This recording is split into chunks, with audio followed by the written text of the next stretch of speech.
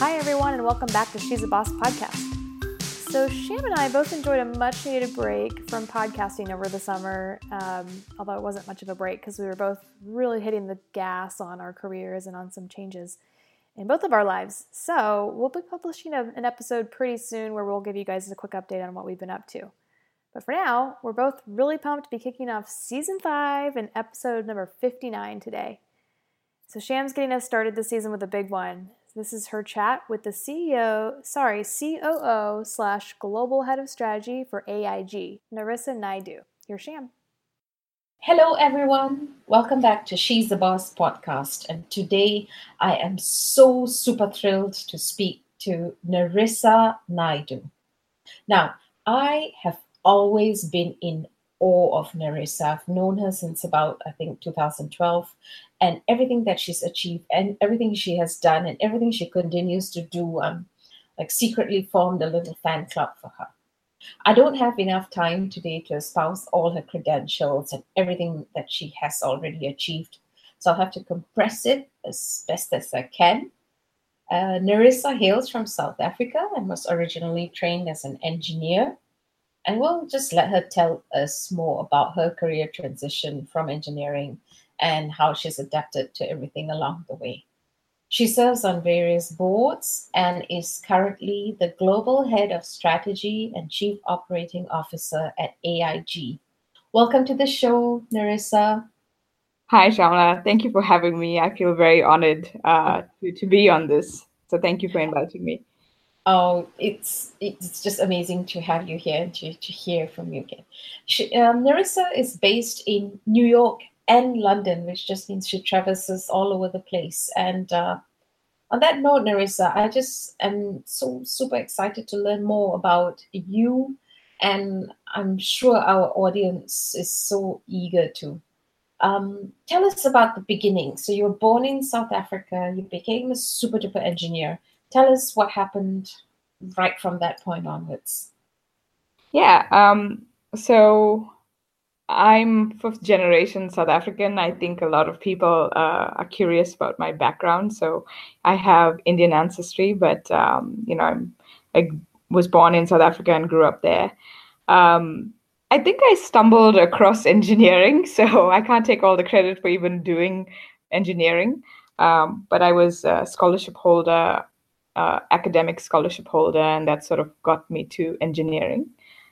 And I worked my first job was at a steel plant for the Metal Group, which, if you know how steel making works and the traditional nuances of being in a male-dominated world like steel making, it was really intimidating for me as a 20-year-old to walk into a plant, but a steel plant at that. And so I suppose that's where I developed some of the grit and self-confidence and perseverance and resilience. I owe it to my steelmaking job, I would say. And 2 years later, I moved into management consulting. So I started working for Accenture in their financial services strategy group. And I would say that job was my window to the world. So I started traveling for work. With them, I've moved to London. I also moved with them to New York. And, I got to see the world in a very different way, coming from a country that was very isolated, very, I want to say, conservative and slightly regressive in our policies, because when I grew up and even when I graduated, it was still on the I want to say the dregs, but also, just coming into a new democracy and fighting, I would say, to break the chains of apartheid. So Accenture afforded me a lot of global opportunity, but also to admire and different cultures and meet wonderful people. And that's probably where I expanded my network. You sort of went into answering, one of the questions that I had next, which was, how did you transition from South Africa out into the world? And you just explained it so much that South Africa did for some time sit on the edges of it. We did not meet many South Africans in various capacities, and but everyone that you met was always super ambitious, super dynamic as you are, and it's great to see that you could jump into a career path that brought you to some of the greatest cities in the world as well. Yeah, I will say some of it was obviously unplanned, and that's why I say I'm very grateful for the opportunities some companies have given me. But you're right, because of the history of the country, a lot of South Africans didn't have, just, I want to say, blind opportunity to leave, regardless of your race or, the political situation definitely impeded the ability to have global conversations and global experience. And so I'm very lucky that I got that opportunity with Accenture. And then, like you said, I think the people that do leave are very hungry for exploring and understanding how the world works. And part of that is because we were isolated for such a long time. And so there's this curiosity in us to want to know about it. Yeah, but I think I'm sure there was luck involved in getting you out to different spots, but it's also your talent and your tenacity, Nerissa. By the time I knew of you, you were already a rock star in New York. So you've already been rocking it for some time now. But tell us about what you do now. What's the influence you have now in your current role?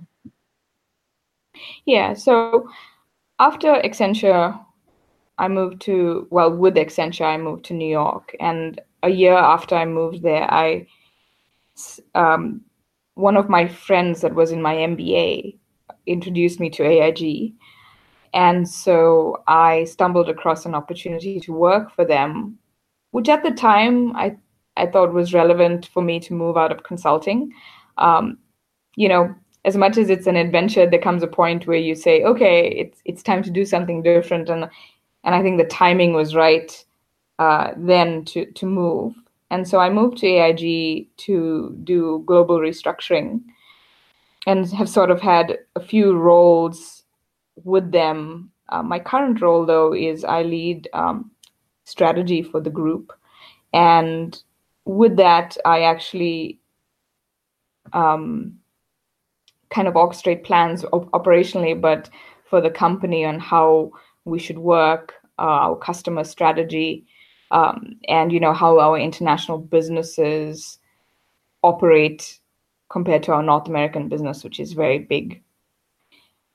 But so you work in a global role for AIG currently, don't you? Yes, I do. And I was also trying to simplify it as much as I can. There's many things that I do there. I was going to say, though, the one thing that's very important to me, not part of my day-to-day job, but that I really enjoy, is being on our diversity and inclusion groups. And so I am a chapter lead, as we call them, but in a leadership role. In our women's group. I also do a lot of work in kind of young professionals, African American group, and I'm a member of our LGBTQ. I know that sounds like a lot, but I feel like people in my role or even more senior should aspire to think about how we create impacts on those I want to say resource groups and how that impacts our business. It's selfishly, it's all for the impact of the business, right? If you have a culturally a better, high performing business, you see that very tangibly in your workforce, in your results. And so because of the history of my country and my background, it's also something that I'm very passionate about. My role has afforded me to be in some of those leadership roles. And so I enjoy that too. I think besides just the business sense, you personally, I think you're just very keen to lend your talents into various things. I see that because I also know you're very passionate about things and want to make sure that you can help others along the way. But you've built just a phenomenal career, and you're one of the women who are at the top. You're you've done very well. You've built your way all the way up there. Have you ever felt isolated or lonely? Can you tell us how you enjoy it, live it, or how you cope with it? Yeah, I do feel, I don't know if I feel lonely, but there are points when you do feel isolated, or, you feel like no one understands you. And that doesn't mean necessarily that another woman being there would necessarily understand everything you're going through, but sometimes there's comfort in knowing that someone else has walked what you've walked, and you could have a sympathetic ear to something that you're going through. So sometimes I do feel that um, in certain situations, it can be isolated and lonely because men, my peers, not intentionally, may not think of angles or the manner in which we're conducting ourselves could be intrusive or could be, offensive in some cases.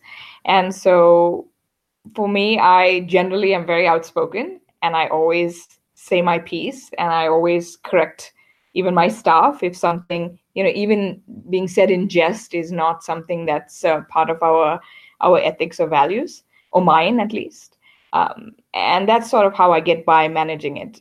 I do feel like women in senior positions have to fight a little bit harder, myself included, when we need to get points across. In senior meetings, I do have instances where people try to mansplain things to me. And it's about finding that balance, but also being resilient. And I think throughout my career, that's definitely one of the words I use for myself, which is demonstrate resilience, to the situation, and usually it works itself out. Yeah, it's one of those things that also I think I've come into, and I'm sure it's the same for you. At the earlier stage of the career, you just get along with it, and then you reach somewhere and you realize that people are watching you. So it's also a little bit more onus on you to set the standards for other women. Do you feel that same way? I do. I also think that people sometimes put pressure on you as a woman, sometimes in a leadership position, that you have to behave this way and be demanding. What I try to speak to people, both men and women, is that, I am here as an example to both genders to show you that it shouldn't really be about genders. It should be about capability and how we're working. But absolutely, this is one of the reasons why I mentioned the chapter lead for the women's ERG. I would like to be that example for women starting off who need counsel, who need advice. I mentioned to you that, I feel I was very lucky even in my Accenture career that I had the opportunities I did.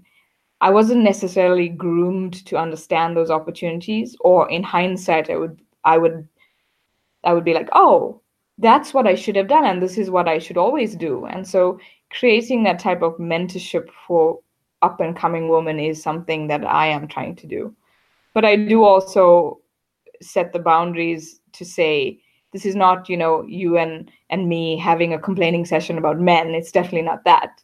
It's about understanding how we work in the workplace. And my duty is also to help coach men through that, to make them more understanding and understand how they can also empower women as they go up the ranks. So I see it Yeah. as a twofold thing. And I think also just in this conversation, Nerissa, I've heard you say a few times, you've brought up a lot of, a lot of very deep feelings, but very deep rooted in where you're from and how that's, the different perceptions you've formed being outside in the world. Do you also see yourself as a mentor for then other Africans or other people from South Africa, regardless of gender? I do love what you said, that you just break the barrier. Don't think about whether you're male or female. Just get on with it. Let's see how we're going to make, what we do better. And that's just my side note to the question, which is, do you also see yourself as a mentor, as someone that also works with people when it comes to those coming out of the continent? Absolutely. like I said, I do understand the constraints that they have, and not all, but some of the constraints that they have, and how hard it is, especially from my beloved continent, how difficult it can be to break some of those barriers to even move internationally.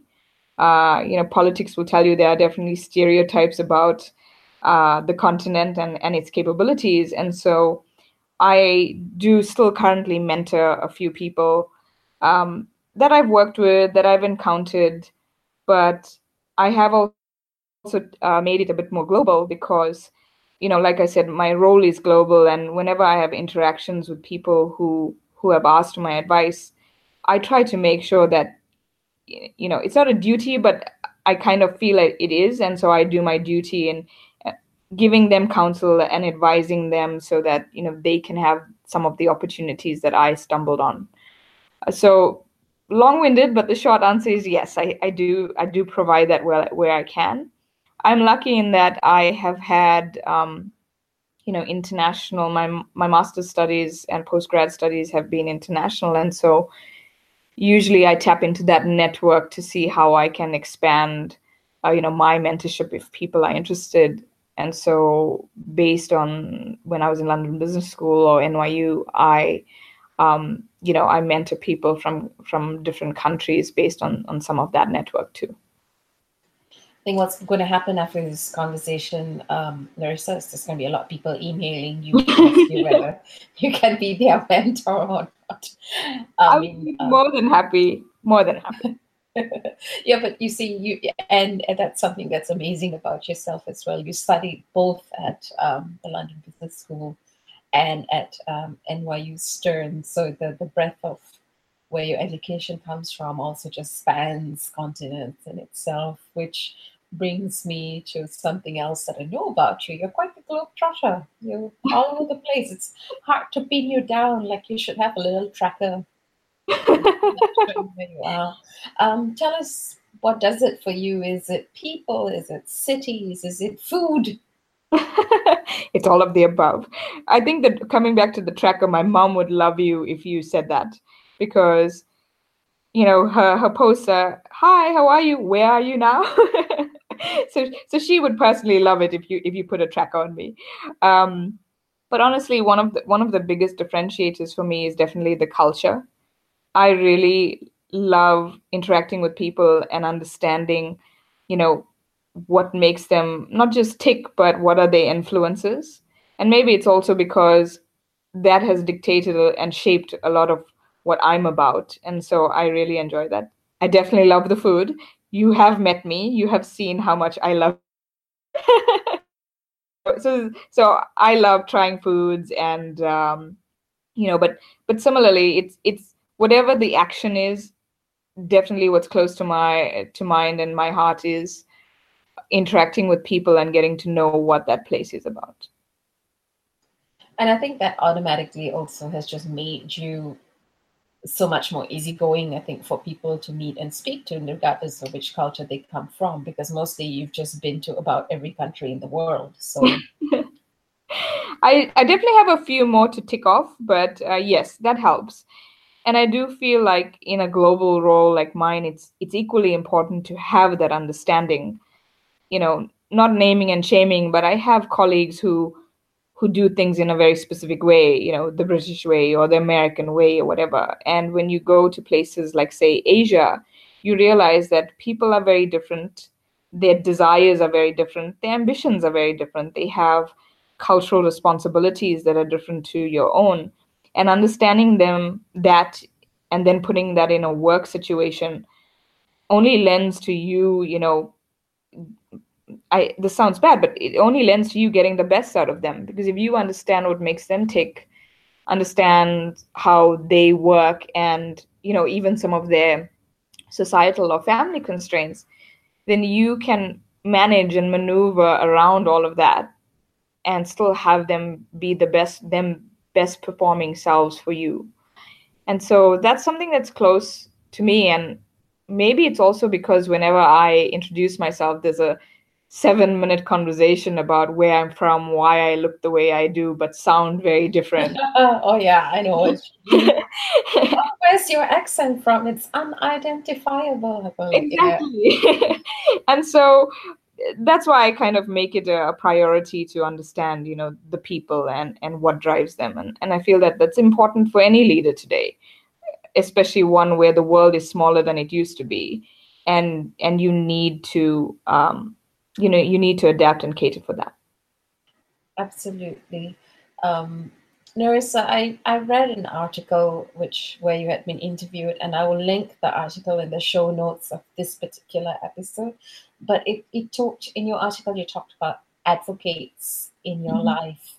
And that really intrigued me. It provoked a lot of conversation between me and people that I know as well about advocates in our lives. And I'd like you to take a little bit of time to express what that means to you. And I'm really keen to hear more from you personally right now.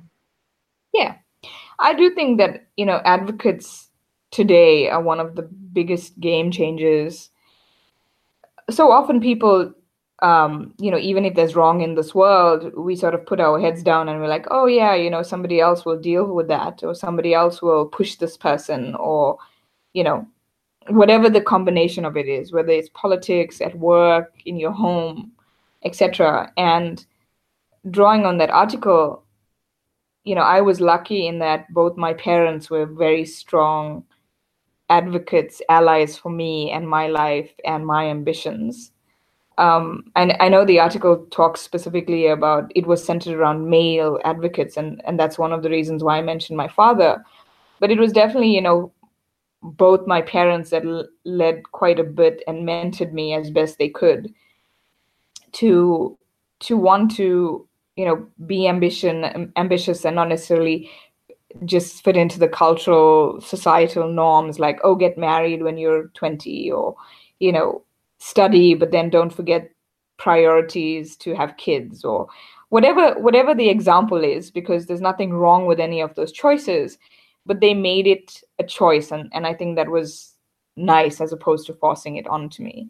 But coming back to the importance of allies and advocates, I feel like, today, where everybody wants to be a YouTube star or an Instagram hero or whatever you call those, giving people an understanding of their choices and how they don't have to necessarily do what their parents did or their society is doing is so important, because it gives them the courage to break those stereotypes and norms, and then allows for us to, one, have conversations like this, but two, for societies and even organizations to progress to, past the stereotypes of our CEO is a white male, or, our CEO is a European expat.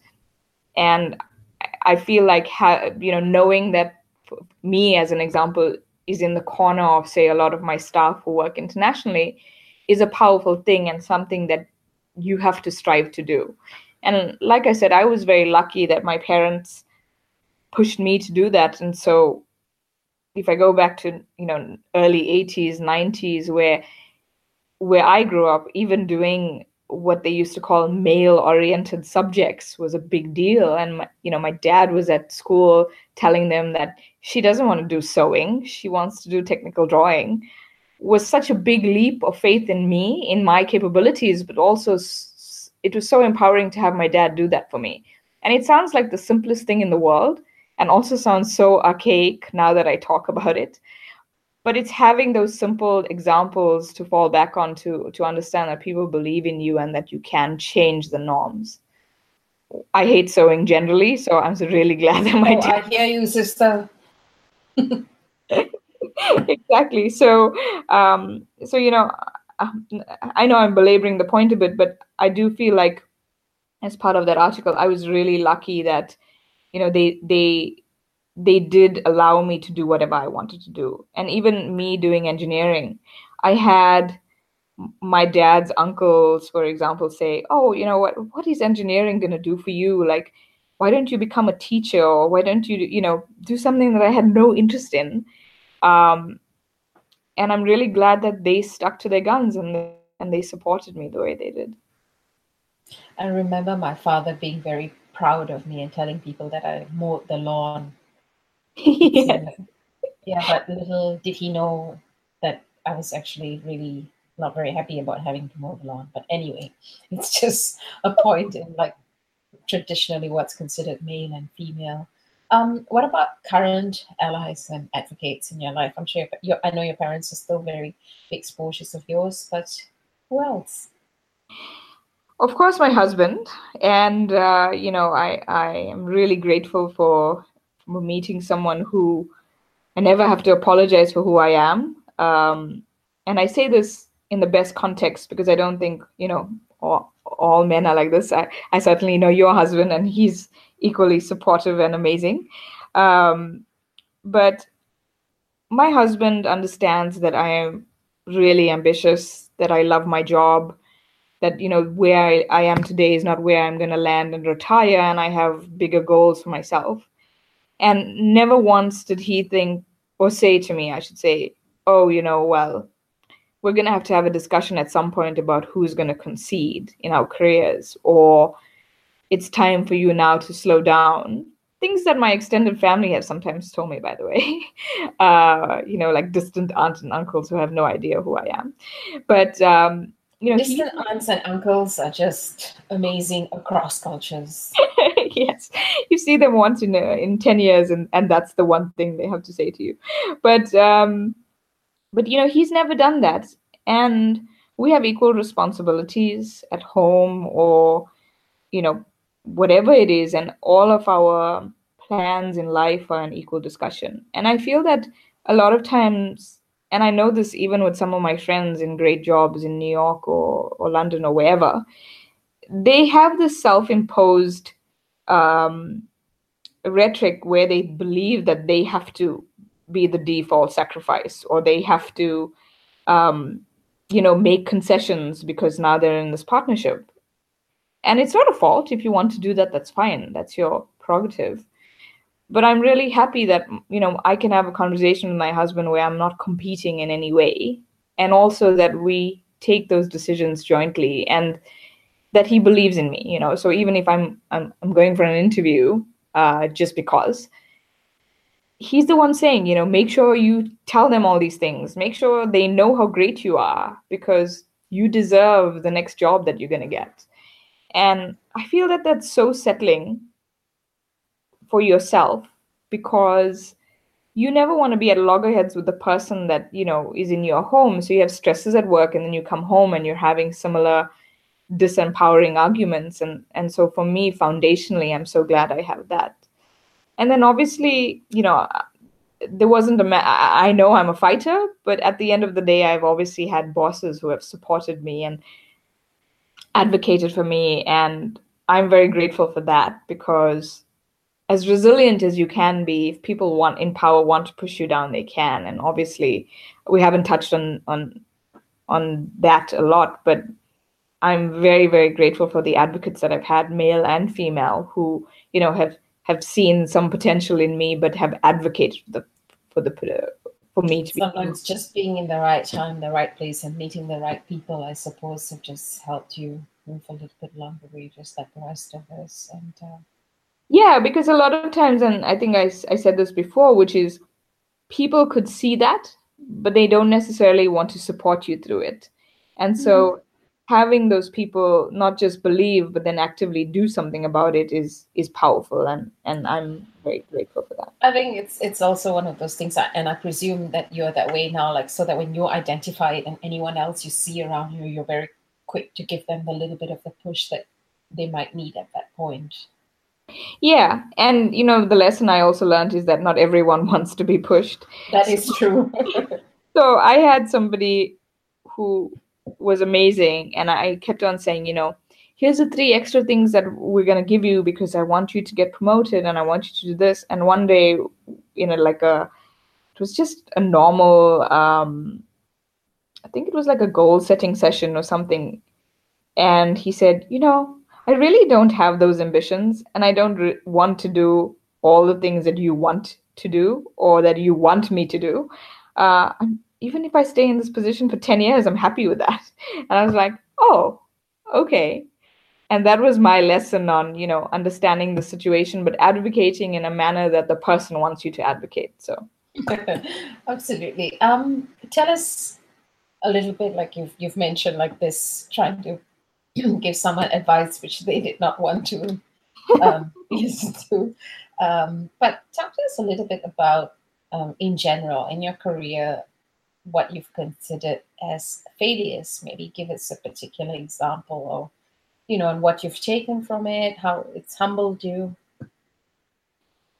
So definitely there's a work-life balance element that I have learned from the hard way. Being put off work for 6 weeks because you unnaturally developed a blood clot due to stress is something that I have done. For me, one of the lessons is success has a price, but you need to balance that. And so it's no use being unwell and then being super successful, or being so isolated because getting promoted is the greatest thing and you've isolated everyone around you. And so while I haven't had the latter, I've definitely had the former, where I was ill, having worked 20-hour days for many months, including the weekends, and had so much of stress that my body reacted. And it's at times like those that you realize I need to tone it down a bit for myself, because maybe I'm superhuman, but not right now. And, that was definitely an eye-opening thing for me, where I did feel I was invincible. And I needed to just take it down a peg, because I was sacrificing myself and my health to get to where I wanted to go. And, that wasn't conducive or sustainable.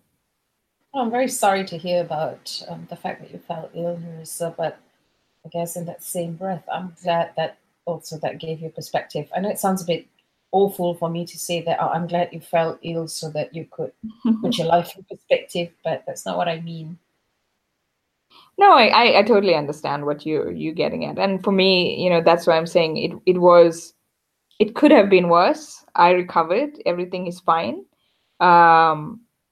But it was definitely, I'm glad the lesson happened sooner rather than later, because, you never know. I mean, what if it would ended up being a heart attack, or what if, something drastic happened in another way? And so I'm glad I had the lesson when I did.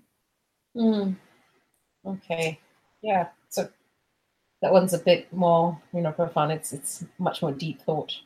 Tell us about successes. I mean, I know we've, over the course of this conversation, we've sort of step by step, like hinted at different things that have been nice successes in your life. But what do you consider as one of the biggest successes?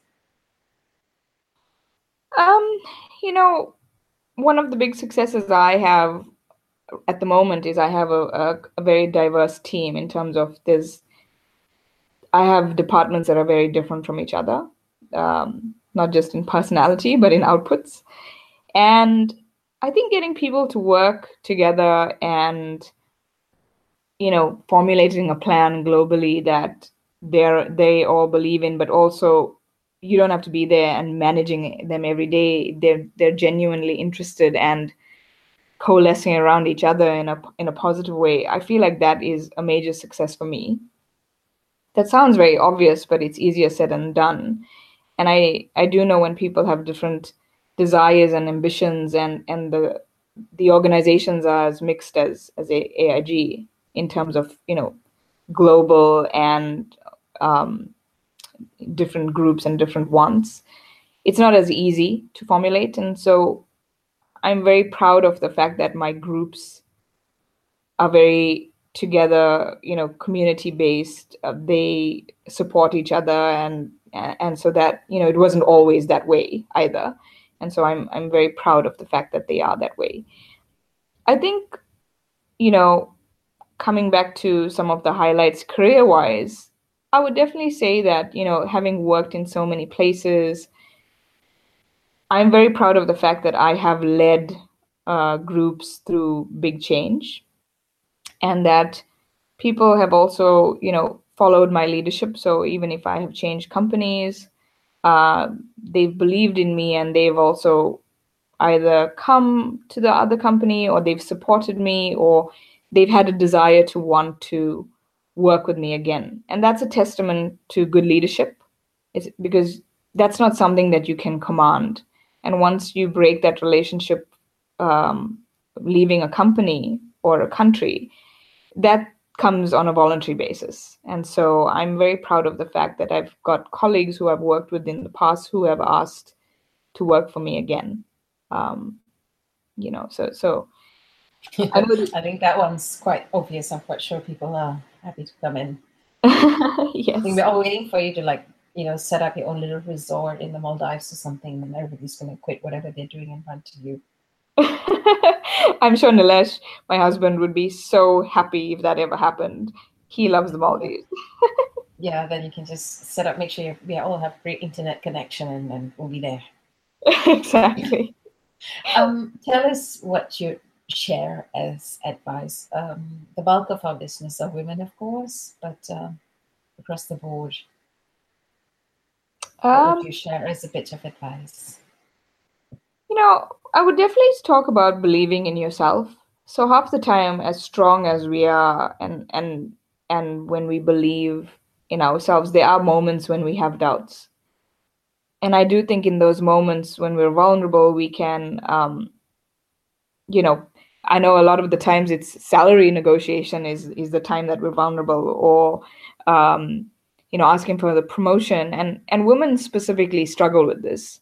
We struggle to ask for what we want in a very concise, direct way. We may ask, but we beat around the bush. And I've learned over time that, our male colleagues maybe they're nervous, but they don't show it. And they are very demanding. They're still earning much more than us. That's one of the things.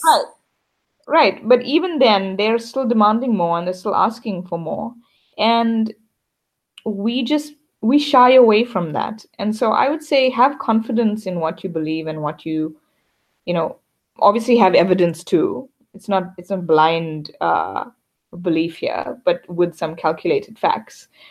But believe in yourself and believe in asking and have the courage to ask, because even the most confident women that I've met sometimes struggle with that. And like I use the example of salary or promotion, these are the two areas that I found consistently that women don't advocate for themselves as much. And the second part, is even if you get a no, it's not quite dating, but you can always, shop around is the second part, but you can always ask, well, why, when, how, and then make a decision as to whether there's longevity for you in a place, or whether you need to think about other things like changing jobs. You owe it to yourself to be that focused and that ruthless, if I want to say, because these are conversations about your career and your life and your livelihood, and no one is going to make those sacrifices except yourself. But a lot of the times we shy away from the discussion, or we don't want to upset our bosses. And so we concede, even if you think I deserve this more than whomever else is in the pipeline for that promotion or that raise. But we shy away from it because we just don't believe we should be that confrontational. And so I would say that would be one of the biggest pieces of advice or takeaways that I have learned, especially as I've gotten more senior, because those discussions become more and more difficult as you become senior. And so, so I would say that's the biggest piece that I would. Don't concede, don't be shy, believe in yourself, go for it. Yes, and speak up. Obviously, you have to say what you want. No one's gonna. Absolutely. Yeah. Nerissa, it's been so great to chat with you. I cannot believe that the time has just flown by like this. How do we get in touch with you? Would it be email or? Yes, I'm very happy. You have my email, Sham. I'm very happy. NerissaNaidu@gmail.com. I'll share that on the show notes, of course. Yes. Would that be the quickest way for people to absolutely talk to if you? You'd like to stalk me on LinkedIn, contact me. Yeah, email is probably the best, because I would never want we can, of course, stalk your career on LinkedIn to see what's happening. Yeah, so email or LinkedIn or whatever type of communication is fine. I kind of don't necessarily give my phone number because sometimes I've had 2 o'clock in the morning phone calls given whichever time zone I'm in. So email is perfect. No, I'm quite sure email and LinkedIn is probably the better way to get to you. Nerissa, thank you so much. It's been so humbling to listen to you talk to us about how you've made this great career for yourself and how, as a woman, you're really rocking it at the top. And you're an inspiration, and I'm sure all our listeners are going to absolutely enjoy listening to your journey. Thank you again for taking the time to speak to us today. It was my pleasure, and really, I am very humbled and thank you for inviting me. It was my pleasure. Bye.